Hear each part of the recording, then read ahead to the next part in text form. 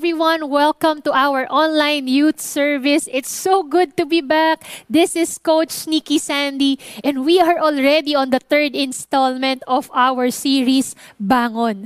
And you know what? Naalala ko lang nung last month, March, we actually had a webinar among the student leaders of San Juan National High School.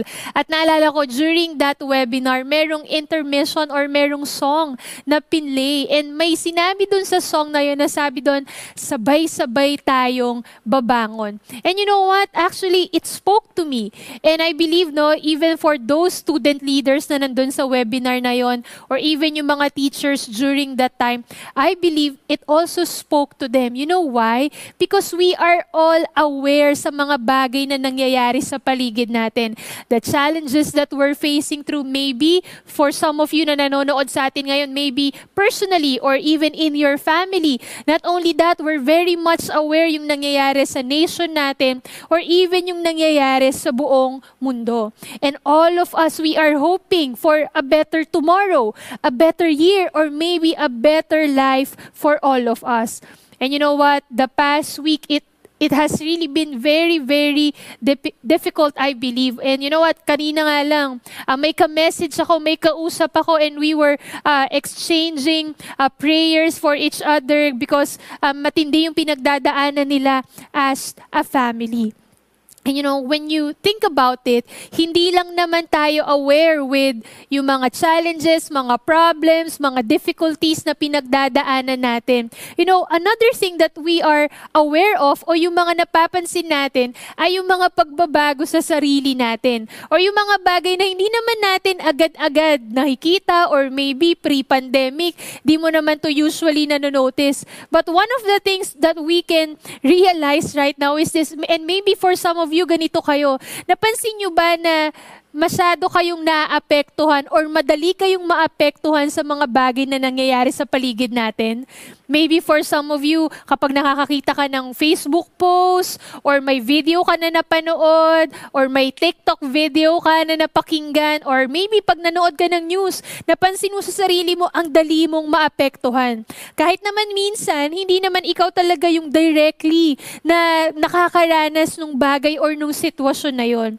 And you know what, minsan, diba, meron sa atin, we are easily affected. Minsan may galit, minsan may inis, pero yung iba naman sa atin dito, minsan dahil sa awa. And maybe for some of you, naisip nyo na to, ano kayang pwede kong gawin? Parang yung burden na nararanasan mo or yung pagiging apektado mo sa bagay na to, it pushes you na may gawin. It pushes you to think of solutions. And you know what? I believe marami sa atin dito, we have experienced that. I believe also na hindi lang to during the pandemic. Maybe for some of you, for the longest time, talagang may heart ka for a certain issue, may heart ka for a certain group of people. I have that one student na alala ko, she has a heart when it comes to the nature, the environment. And ever since bago pa mag-pandemic, talagang may heart na siya para doon. And you know, when you come to think of it, this compassion that we feel, this burden that we feel, sa totoo lang, hindi na to bago sa atin. This is actually not alien from us. Why? And we talk about this for the first 2 weeks of our series, Bangon. Because the God who made us is actually compassionate Himself. Si God mismo, the image that we carry, He Himself is a very compassionate God. That's why, no doubt na tayo din mismo, there's that longing in our hearts to serve other people, to think of solutions, or to help na ma-restore yung mga bagay that is broken, or to bring redemption sa mga bagay na nakikita natin na mali. Why? Again, because God Himself, who created you and He Himself has planned out. Siya mismo yung originally may plano ng redemption at restoration, hindi lang ng mga tao, but the whole creation. And you know, that's why when I was preparing for this message natin for our online youth service, there are questions that I've been asking. Okay, kasi itong series natin na to about social responsibility, about how to serve other people, how to be of service, how to help those who are in need, or how to uphold God's justice. But there are questions that I wrestled with. Meron akong mga bagay na tinatry kong sagutin, okay, when I was preparing for this message. And these are some of the questions. Number one is this: why do we need to talk about and understand social responsibility in light of God's Word?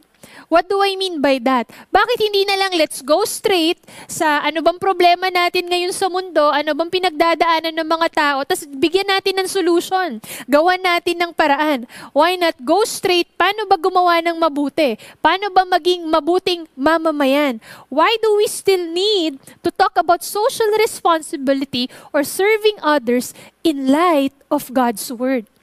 That's one of the questions that I wrestled with. Second is this, and I think ito maraming mag-a-agree sa atin dito, and maybe for some of you, natanong nyo na rin itong question na to.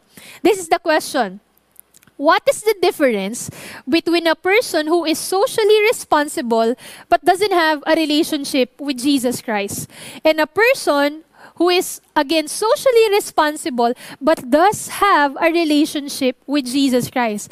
Anong pinagkaiba ng tao na may malasakit naman, mabuti naman yung puso, obviously, grabe makatulong sa ibang tao, obviously, pinaglalaban kung ano yung tama, pero walang relationship kay Jesus Christ?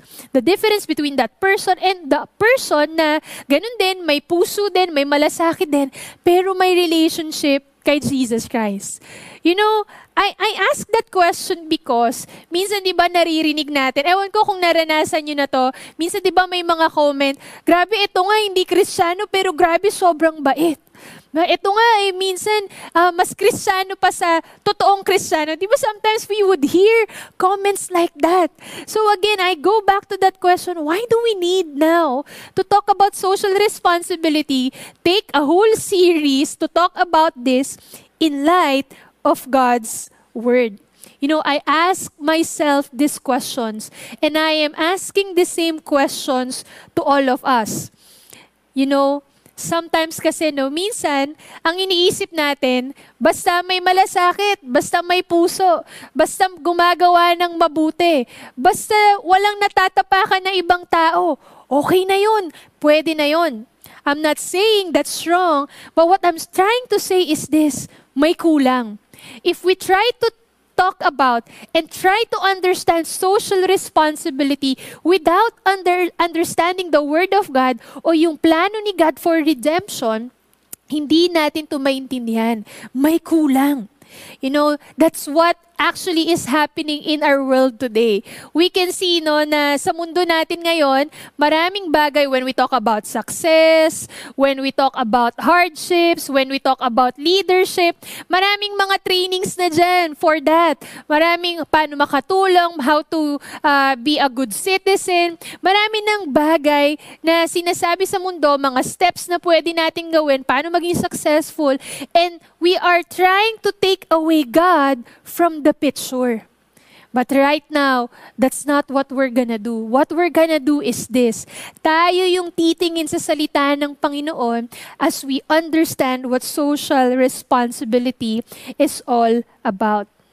You know, kaya, why is this very important? Kasi the danger is this, at mapapansin nyo na to ngayon sa mundo natin.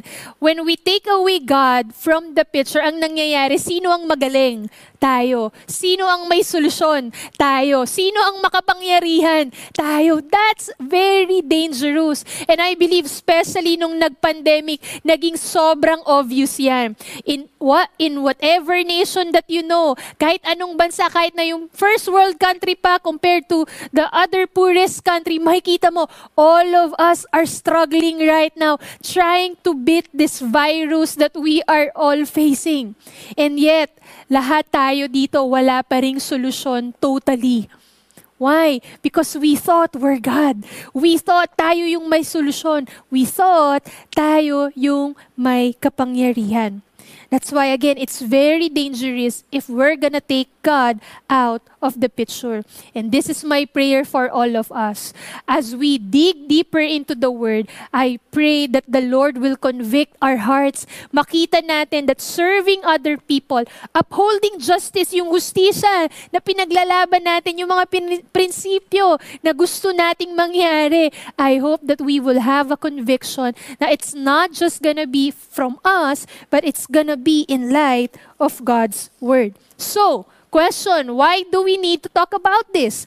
Why do we need to understand social responsibility in light of God's Word? First is this, because social responsibility or helping or serving others or upholding God's justice, it's not just a noble idea, but it's our obedience to God's call.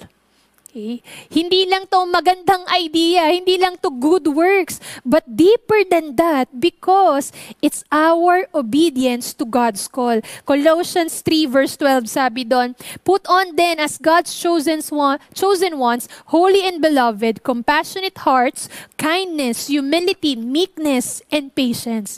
You know, I love this verse because pag binasa mo tong chapter na to sa Colossians, it talks about the new self that we have in Jesus Christ. Now that we have a relationship with Jesus Christ, we now have to put off the old self and put on the new self. The new self is that a person who is now holy, beloved, who now has a compassionate heart, who is now humble, meek, and patient.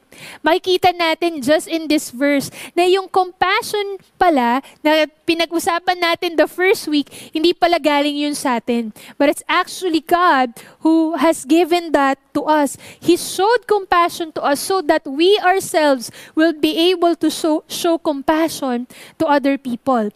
What else? James 2 verses 14 to 17. Sabi dito, what good is it, my brothers, if someone says he has faith but does not have works, can that faith save him? If a brother or sister is poorly clothed and lacking in daily food, and one of you says to them, go in peace, be warmed and filled, without giving them the things needed for the body, what good is that? So also, faith by itself, if does not have works, is dead. Now, imagine, no, yung life. Yung sinasabi mo, may faith ka nga, naniniwala ka kay Lord, okay kayo ni Lord, may relationship ka sa Kanya, pero wala kang pakialam sa ibang tao or wala kang pakialam sa calling ni God para sa'yo. Yung kontento ka na, hindi, basta okay na kami ni Lord, okay na yun. For other people, let them find their own way to the Lord. You know, what kind of life is that? It's a boring kind of life. Not only that, it's a very selfish kind of life. And that is not the life that God wants for us. If you would look at and read the Bible, makikita mo doon that God would always call His people to serve others. God would always call His people to help those who are in need, to not neglect those who are in need. You see, yung sinasabi ni James dito sa verses na to, what good is it?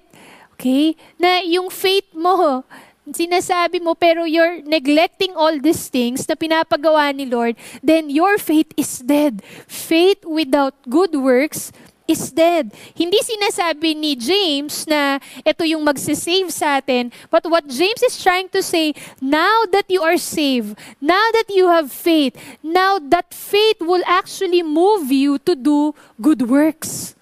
Okay? Simple lang. The truth is this, when we encounter God and His Word, it transforms us from inside out.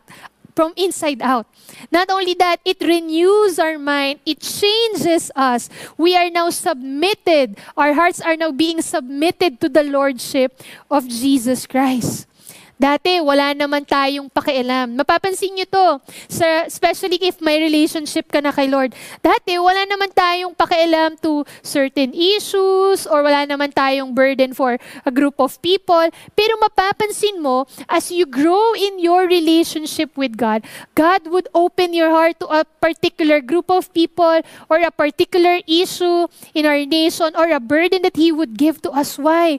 Because He is moving our hearts so that we'll be able to serve or to be the hands and feet of God into this world. Again, it's not just a noble idea. It's our obedience to God's call. Originally, it's God's idea. Okay, na maging socially responsible tayo. It's in the very heart of God, again, from the beginning, His plan of redemption and restoration for the whole creation. Imagine that. It's not just a good idea or for a good cause. Di ba, maraming sa atin dito, we are drawn to many causes, okay? May fundraising, what else? May mga benefit concert for a good cause. And di ba, marami sa atin tayo dito, we are drawn to that kasi, or I wanna be part of something that would benefit, okay, other people. I want to be part of something that would change the lives of other people. And again, that's good. But again, we have to dig deeper into that this is not just a good cause, but we are actually answering or obeying God's call for us to serve others and to help those who are in need.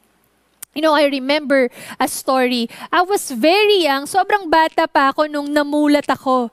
Okay, yung sa mga ganitong social issues, o kaya yung heart for the nation, or being nationalistic. And I think many of you would, makaka-relate kayo dito. Kasi di ba sa school natin, naalala nyo, laging may slogan making contest, may poster making contest. During those times, especially, di ba, pag buwan ng wika, o kaya, sa araling panlipunan na subject natin, o kaya naman kapag Science Week, when we are talking about nature. At syempre, meron din tayong values na subject. Diba? Kung saan na pag-aaralan natin how to respect others, paano maging mabuting mamamayan, how we can serve our nation, this and that. So, bata pa lang ako, mulat na ako. Okay? And I think many of us are like that as well. But at the same time, I noticed when I was growing up na, syempre, nag-high school, college, now there are a lot of things na mas seryoso na.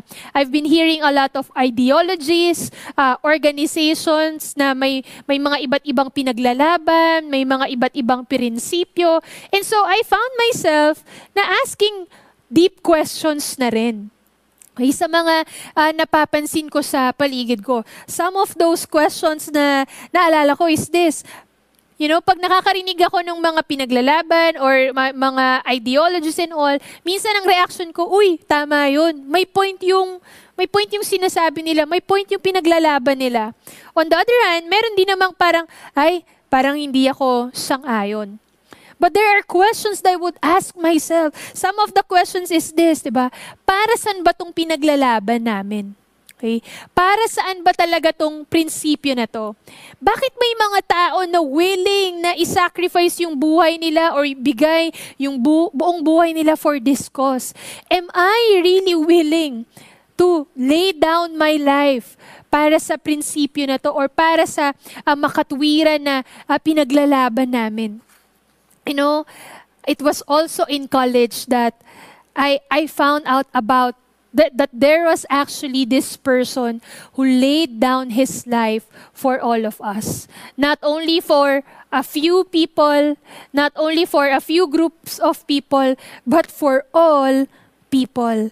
I found out that there's actually this person who did this not for a good cause, but because he is obeying his own father. And the person that I am talking about is none other than our Lord and Savior, Jesus Christ. When I heard about the life of Jesus Christ, I was in college students plus, ito yung mga iniisip ko, ito yung mga burdens na meron ako. Finally, it made sense to me. Lord, grabe, ikaw pala yung perfect picture, ikaw pala yung perfect person. Okay? To answer those questions that I have in my mind. Anong ibig ko sabihin doon? From then on, I've learned to look to Jesus. Lord, gusto kong magpatawad. I look to Jesus. Lord, tulungan mo ako na maging malakas para malagpasan ko itong mga pinagdadaanan ko, para ma-overcome yung mga obstacles na meron na ako sa buhay ko or even sa paligid ko. I've learned to look to Jesus. Lord, I need to understand. Paano ba ako mabubuhay? Paano ba ako makakatulong? How can I serve? How can I lead other people? I've learned to look to Jesus. Hindi na tayo lalayo. If there are things that burdens you, pero hindi mo alam kung anong gagawin, look to Jesus. Look to Jesus and He will teach us and He will tell to us what to do. Sabi sa 2 Corinthians 1, verses 3 to 4, Blessed be the God and Father of our Lord Jesus Christ, and the Father of mercies, and God of all comfort, who comforts us in all our afflictions, so that we may be able to comfort those who are in any affliction with the comfort with which we ourselves are comforted by God. Sabi to ng isang pastors natin, sabi niya, isa sa mga pastors natin, sabi niya, we live in a world right now that demands service for ourselves. But we've got to learn how to serve others instead. Now, in the world that we're living in, high ang demand about serving yourself. Okay, serving ourselves. But we've got to learn how to serve others. We can serve others like how Jesus served us. We can comfort others just like how Jesus comforted us. We can bless others just like how Jesus has blessed us. We look to Jesus. It's not just a noble cause, a noble idea, but it's our obedience to God's call. What else?